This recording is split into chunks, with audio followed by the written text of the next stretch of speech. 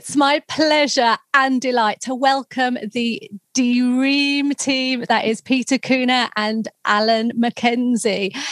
Ream had a UK #1 hit with Things Can Only Get Better in 1994, as well as 8 more top 40 hits from 3 albums, 2 of which made the top 5. Amazing. Welcome, guys. Thanks for having us. Thank you for having us, Claire. You make that sound really impressive. It is impressive. It's amazing. And I'm absolutely loving your new single as well, Many Hands. It's so optimistic, and I know that you guys just want to make people feel good and share that love, don't you? Which you do so well. And we'll talk about that in a bit, actually, but I just want to rewind to the early days. So, Pete, you moved over from Ireland and you were introduced then to the kind of uplifting house scene and indeed to DJ Alan. And that's right. You invited him over. Jammy Dodgers were consumed, I understand, and the rest is history. Yeah. That's it. Fueled by biscuits and something smoky and strong. It was funny because I've been around that scene for a long time, and like a bad smell, they couldn't get rid of me. But I was completely poor, and Alan was great. He took me under his wing. People would buy me a beer. I'd turn up my push bike and go home with all these tunes ringing in my head, and all the stuff Alan was playing really appealed to me because it was melodic and uplifting. And that was back at the Brain Club, wasn't it, Alan? It was indeed. I used to run a night there, and that's what Pete was brought along by my ex-partner to. She said that it'd be quite interesting. He met me and listened to what I was doing, and maybe we could get in a studio together, which is weird because I had no intention of getting in a studio with anyone. Oh, really? I never wanted to make music. It was never. I'd done little bits, but just when I was younger, I had a little drum machine. I remember years, but I wasn't. I just played records and. Yeah, so you were more about the DJ side of things. Initially, well, at first, absolutely, that's what I did. It's over the years. That's a long time ago now, Yeah, isn't it? But it's brilliant that you guys, still going and everything. Well, a lot of musicians from where I come from in Derry, if you don't play a guitar, you're not a real musician. And they would slag off DJs and stuff. And I never understood that because anyone to me that knew much more about music than me, I was always interested in. And I understood at that time whether we realize it or not, Alan. Musicians working with the DJs or DJs becoming programmers. And that was that time. There's a sort of paradigm shift in music. I don't think it's been repeated since. But it was good because when I was sitting there, I got Alan, came over to the studio and we were doing this thing. The first thing he said to me was like, make that kick drum last for 32 bars. And I was like, no one's going to watch paint dry on a record, Al, because all I thought about was radio. And he's going, it's not for you. It's for other DJs so they can line up the tracks and lock them on. So that gives you the yin and yang of what we're about. So Alan's got encyclopedic knowledge of records. I know melodies backwards, upside down, inside out. And so we just put this stuff together and it's a great balance for us, really. It's that perfect chemistry, isn't it, that you've got then? I denied it for years. I used to say to Alan when I met him, I said, I thought I was the talent. He said, let me stop you there, Pete. I thought I was the talent. And so we just have a laugh about these things. I think it's hilarious. I love it. And who came up then with the band name? Oh, it's an Alan question. Over to you, Alan. We have discussed it a few times, and those were our memories are a bit hazy due to our age. But we definitely needed a name. We needed a name because we'd been given some gigs to do. One was at my club, and one was at, I think, a couple other ones. I think we did Great Portland Street, didn't we? That's right. Where the Chemicals did their thing for when they started out, and we just needed a name, and we just thought, my recollection is that there was a song called Life in an Old Town Junior Academy, and I thought we made quite dreamy music. So I was like, Dream. And Pete had something about making jokes about the Dream Boys, the strip act. And then it was just, call yourself Dream. And it was like, well, Magic Mike. Yeah. We thought there must be something as a band. It was at the time, The Influence. It used to be Influence. Was a couple other bands, Delight, K-Class. Yeah. As well. D Redfall was definitely one I thought about, but we threw that one away and we came up with Ream. Funny enough, Alan, when we were at the height of our fame, one of my old schoolmates formed a tribute band in Derry, and he called them D Redfall. No. You've made it when you've got your own tribute band. But their signature tune was "Fish Can Only Get Battered." I want to join the tour. Yeah, that's what we'll finish the night on that, shall we? Absolutely not. Now let's talk about Things Can Only Get Better. What a brilliant song, and still universally, continually relevant. It is the gift that keeps on giving, isn't it? I mean, how fantastic for you guys. But what interests me about that song as well is that I understand, Peter, it took you 3 years from its conception to the realisation. It's a funny old one, because in its original incarnation, it had it sounded more like the Rolling Stones. It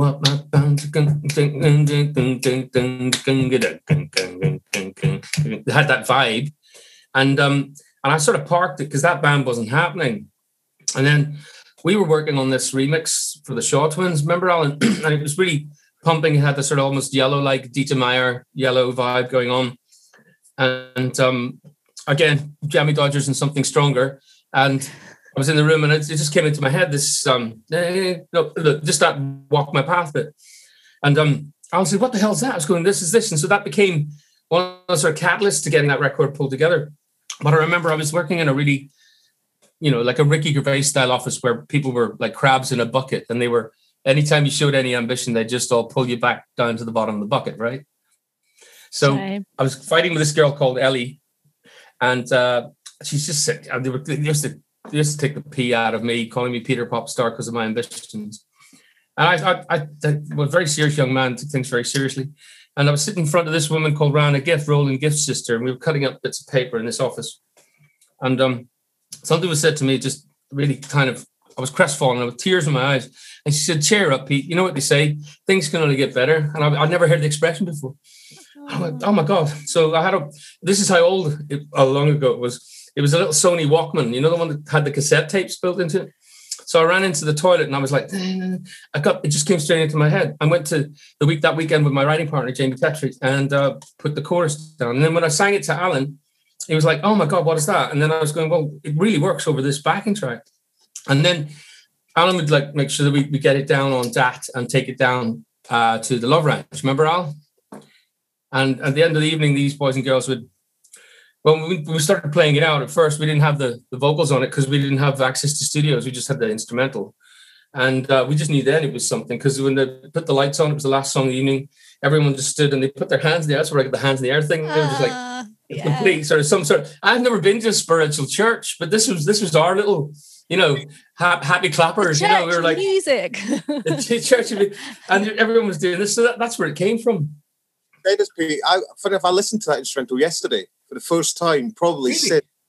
since I don't know, because also I've got my DAT player, and it is actually nearly 8 minutes long, that instrumental.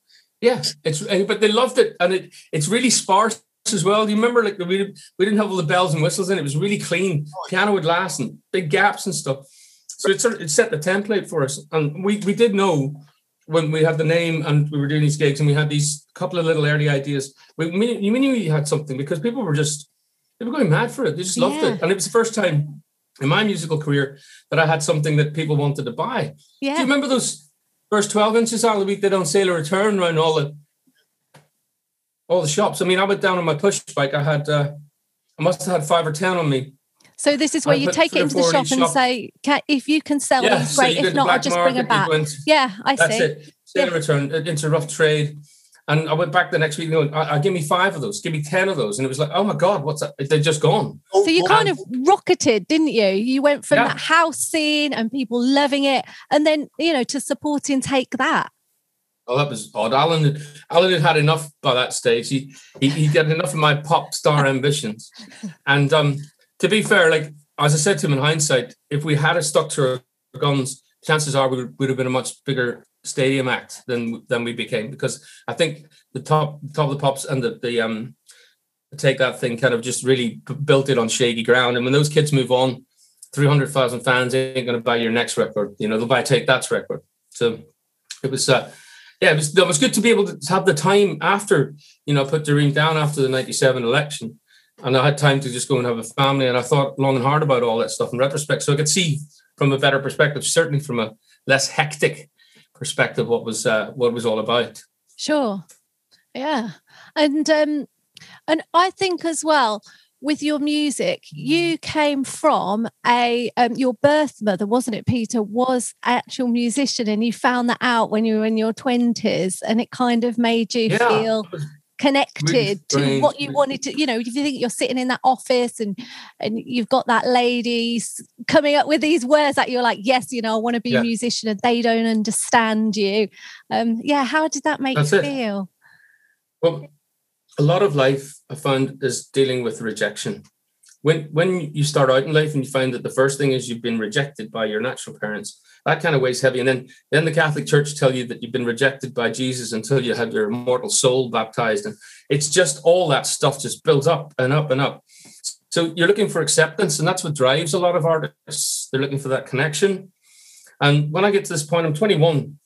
We Alan and I just met. We were reaching out. Like, best thing was ripping it up through the club charts. And I went back home, and there was a letter from my natural mother, which my adopted mother opened. And I went to meet her, and I found out she was the lead singer, and my old man was the trumpet player and I'm basically the musical director of a big band. They were called the Marine Show Band. So it was at that point I kind of realized I had felt my connection to why it made sense why I was doing what I was doing, because I didn't come from a house of musicians. No one around me did any of that stuff, but I still did it myself. So also I realized I think a good 90% of what we are comes from our parents or our grandparents. And what we make, the difference we make can only be a small amount, but it is a big small. It's obviously our fingerprint. But I realized then it was what I was born to do. I really felt verified. Yeah, you just knew then in your heart and soul, and that validated it all for you. Yeah. That's so lovely. And after you had your break, then sort of in between times after this height of fame, and then you had your kind of respective family times, over the last 10 years, you hooked up again, didn't you? And you've been doing festivals and stuff, haven't you? And still kind of keeping, your music alive. Alan, tell me a bit more about the festival scene. Well, I mean, we after a break, we got back together about 2009, didn't we? We did an album, and so we got back on it. I mean, we weren't doing Glastonbury and stuff, but we were doing quite a few big there's so many festivals now. It's mad. People just be there's all these little sort of mini ones about 10,000, 8,000. They're all little village places. So we're doing lots of them. A lot of the old 90s bands and 80s bands. But it was good. I mean, it's great getting out there and playing for these people. I mean, it's and then we decided we did it for a few years, and then we kind of, I think family got in the way again, didn't it, and things again, and then just moving house and stuff, and then just mental, and then we started again, and of course we're about to get back on it again, and then we've been told we can't do it anymore. I know. Damn. But it's given you a chance, hasn't it, to actually have time to write your own album. And how exciting is that? I love the title of it. Open Hearts, Open Minds. And the second single we're going to talk about now, Many Hands. Totally love this. What a vibe. I love, dun, dun, dun, dun, dun, dun. Straight away. That's a complete link from the Happy Mondays. You're going, but straight away, don't you? That's that 90s vibe, isn't it? And you're just thinking, ooh, fantastic. So hopefully how did that happen for you? Like, how did that come about? I write every day. And one particular morning I got up and I had a really it's not a Walkman anymore now. It's the Smug phone, They're very good, aren't they? Yes. They're very good. And they keep them in a list, which is stops me going through cassette boxes trying to find out where it all is. So this thing came into mind. I was really conscious of some of the people that helped me in my career, including Alan, Raina Shine, your mum and dad, the other mum and dad. We're only here by the good grace of others. And that thing came into my head, and I didn't really know what it was. So I played it to Alan. He was going, that's hot. It's really good. We need to do this, and this. And there's a lot more trust between myself and Alan now than there was in the past. So I'm quite happy to take him at songs in a more embryonic stage rather than finished stage. And obviously sometimes I don't do that because I rush it to finish it and it's done. But that's okay. We understand that dynamic, and we really enjoy the process. And he just sort of kicked it into touch. We said, we're going to make a record that sounds like us, and that's what we did.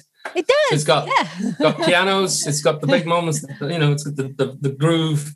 and a big chorus, and that's, you know, strings chorus, pants down, hands in the air, all that stuff. I love it. It's getting a lot of love already, isn't it? And when you write, then you say you write every day. So how does that happen? Is it just like, do ideas just come into your head and you jot them, or do you have sentences, or do you have like a tortured chorus? by melodies? If I make the mistake of going to the loo in the night and I forget myself, it'll come in, something will come in. Yeah. So then I put it down, and then the next thing I know, I'm half awake. But the best thing about subconscious thought is I've been working that muscle, the what do they call it, a Ream memory, for years, and it just now automatically things come out. I have to block it sometimes, but I make sure I put them down, and the ones that survive are the ones I listen back to. And I always tell young writers that I'm working with never to sit down and say, right, what are we going to write? And then you design it before you write it. Make sure that you keep your sketchbooks as you go along. Keep in touch with the ideas. See if they survive repeat listening by you. And the real ones that shine are the ones that lead you somewhere, because you'll get a tonic line. What I mean tonic line is I have another song working on called Mockingbird. And then I was saying, well, what's the point of singing a song about a hey little mockingbird?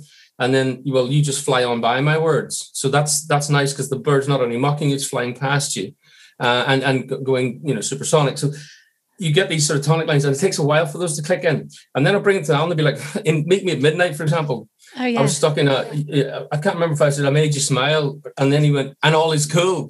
And I went, that's it.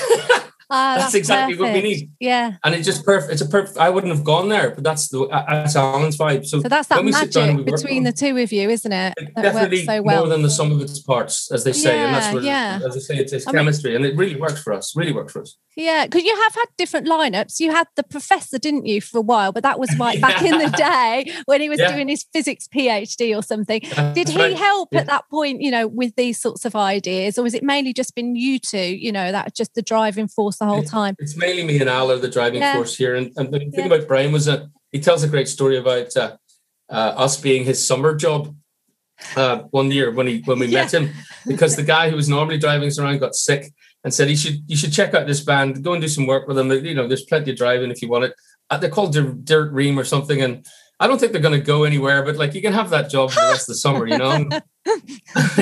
So we ended up sort of bonding. And the thing about, if you know scientific people at all, they've not got a very practical mind. So when we used to get to roundabouts, we used to think, oh Christ, Brian's driving, pick a number, because we'd end up anywhere, right? And so it was like it was evident in the end that he had to join the band because he was a brilliant looking fella. He's totally the man you know today. He's just that. He was that then as well. Oh. Everybody loves Brian. Yeah. And he just got on the keyboards, and we thought, this is great. This is great. Now we'll get another driver. And that was it. And he stayed with us. But he was gutted, because when I was going to Australia in 95, 96, he came to me and he had a face on him, and he's like, Pete, I'm in kind of a corner. I can either finish my degree, I can't suspend it, or go on tour with you. I said, Brian, go and finish your degree. We're probably not going to be happening in a year or so time, because we're on our curve, and I knew all about this stuff anyway. But if we are still going, you get your job back, no problem. He said, oh, great, that's great, Pete. And off he went, and Brian's got, and we went, oh, no. And I was saying, it's from him watching me on TV. It's me watching him on TV. It's just hilarious. Like, really hilarious. Oh, well, you're back on the up again, though, now, aren't you guys? I mean, you know. I don't know how these things play out. That's it. Well, you have a massively loyal fan base, don't you? And people are very, very excited about all this new material that you've got for us. And with your new album, you've gone old school as well with it, haven't you? In the fact that we can buy a physical copy of it, which I think is a real treat. So tell me about your ideas for, getting an LP and CD. I know. Well, I've been running a record label anyway, with my sort of more dance orientated stuff. So I had a bit of an idea how it worked. I'm not sure we necessarily gone down that route I'd not had that sort of knowledge, because and even with that knowledge, it's been quite difficult just organising it all. But I think Pete always wanted to have vinyl. I mean, the CD, CDs, but our old school fan base, that sort of thing you want. Some it's great, but vinyl's without a doubt for me the best. But not everyone's got a record player, but I love it, and it looks amazing. They've got them now, and they look amazing. So it does sound a bit better off the vinyl. Well, I just think they are a work of art. Like, I don't have a record player, but I would love, just to hold in my hand and stroke it. And it's really beautiful, isn't it? Like the artwork and everything. And you've got the lyrics and stuff. Yeah. But I mean, we get excited because you pull the lyrics out, you can see the artwork, and as you listen to the music, you really sort of feel a sense of where we're coming from. We didn't know what it would be until we got there. But the idea of streaming now, Alan's other label, he got I won't even say the check, but let's say it wouldn't even pay for a cab ride in Birmingham from Spotify. And he just rang me up and says, there's no way we're doing streaming. It's complete theft. I was going oh, fair enough, man. Let's go and do this way. We're going to do it on our own label. We're going to pay for the publicity. We're going to go out there and work it and do all we can. This is all before Corona, of course. And now that this has happened, we're still going and doing what we do, because partly for our sanity and partly because we need to make some money, because we're not starving musicians, certainly not. But no, but it's been tough, hasn't it? Yeah. I mean, you put streaming in, and you get 0.0004 cents per stream, and then you have so you're not seeing anything. Yeah, it's rubbish. It's rubbish. It's not you need right, nearly 100 streams to make a penny. It's just wrong. And none of the bright sparks who've ever come up with this idea of streaming, who've done very well off the back of the musicians, by the way, they're still sending 70% of their revenue to the major labels. You've gone, hey, musicians, move off. We've really got this covered. You're only getting that, and this is what it's all about. The whole streaming thing's wrong, and couple that with the coronavirus. You've got a perfect storm. I mean, musicians have literally been strangled, Yeah, it's dreadful, isn't it? I think it's great for us to do this. It's absolutely brilliant that you've got, the CDs and the LPs that people can buy. And the fact that, you're going to be out there again soon, touring this album. God willing. Yeah. We will. So what have you got lined up? There's Erlam Live in September. Do you know the other ones off the top of your head, Alan? One's there's I think about 3 that have been saved, managed to keep. Oh yeah, but they've not been rescheduled yet. I think everyone's waiting to see what Sajid Javid does with the new approach, Yeah, see what happens. A lot is writing next. on that. But let's hope it's not too long before you're back out there again. Let's hope not. We just want to go and do what we do, which is make people happy, because doing that makes us happy, and we walk away fulfilled, and but now we've got a better relationship with our audience than ever before. It's a two-way street now, whereas in the past, you just did your thing and then moved on. But I've got some of our fans sending us pictures of their weekend out in the sun with their kid at a garden centre, and then someone else is sending me a picture of Jovral Bank in the background, and I'm going, oh, that's my song, Party Up the World. I did that at the top of that, and that's it's just so it's lovely, really isn't it? It's nice. like a better connecting. Yeah, it's not as scary as you think, because you can handle 200 or 300 messages in a week. It's okay. It's just like life. It's just a busy nightclub. If it gets any busier than that, I'll have to get a looky-likey to answer them. But at the minute, it's all manageable. To that yet. You never know what's going to happen, do you, in the future? You've been there before. It could well happen again. But hey, it's been so brilliant to talk to you both. Thank you so much. I wish you every success with this single and this brilliant album. I love the title, Open Hearts, Open Minds. It's just what people need. So thank you. Oh, thank you, Claire. You're a star. Thank you, darling.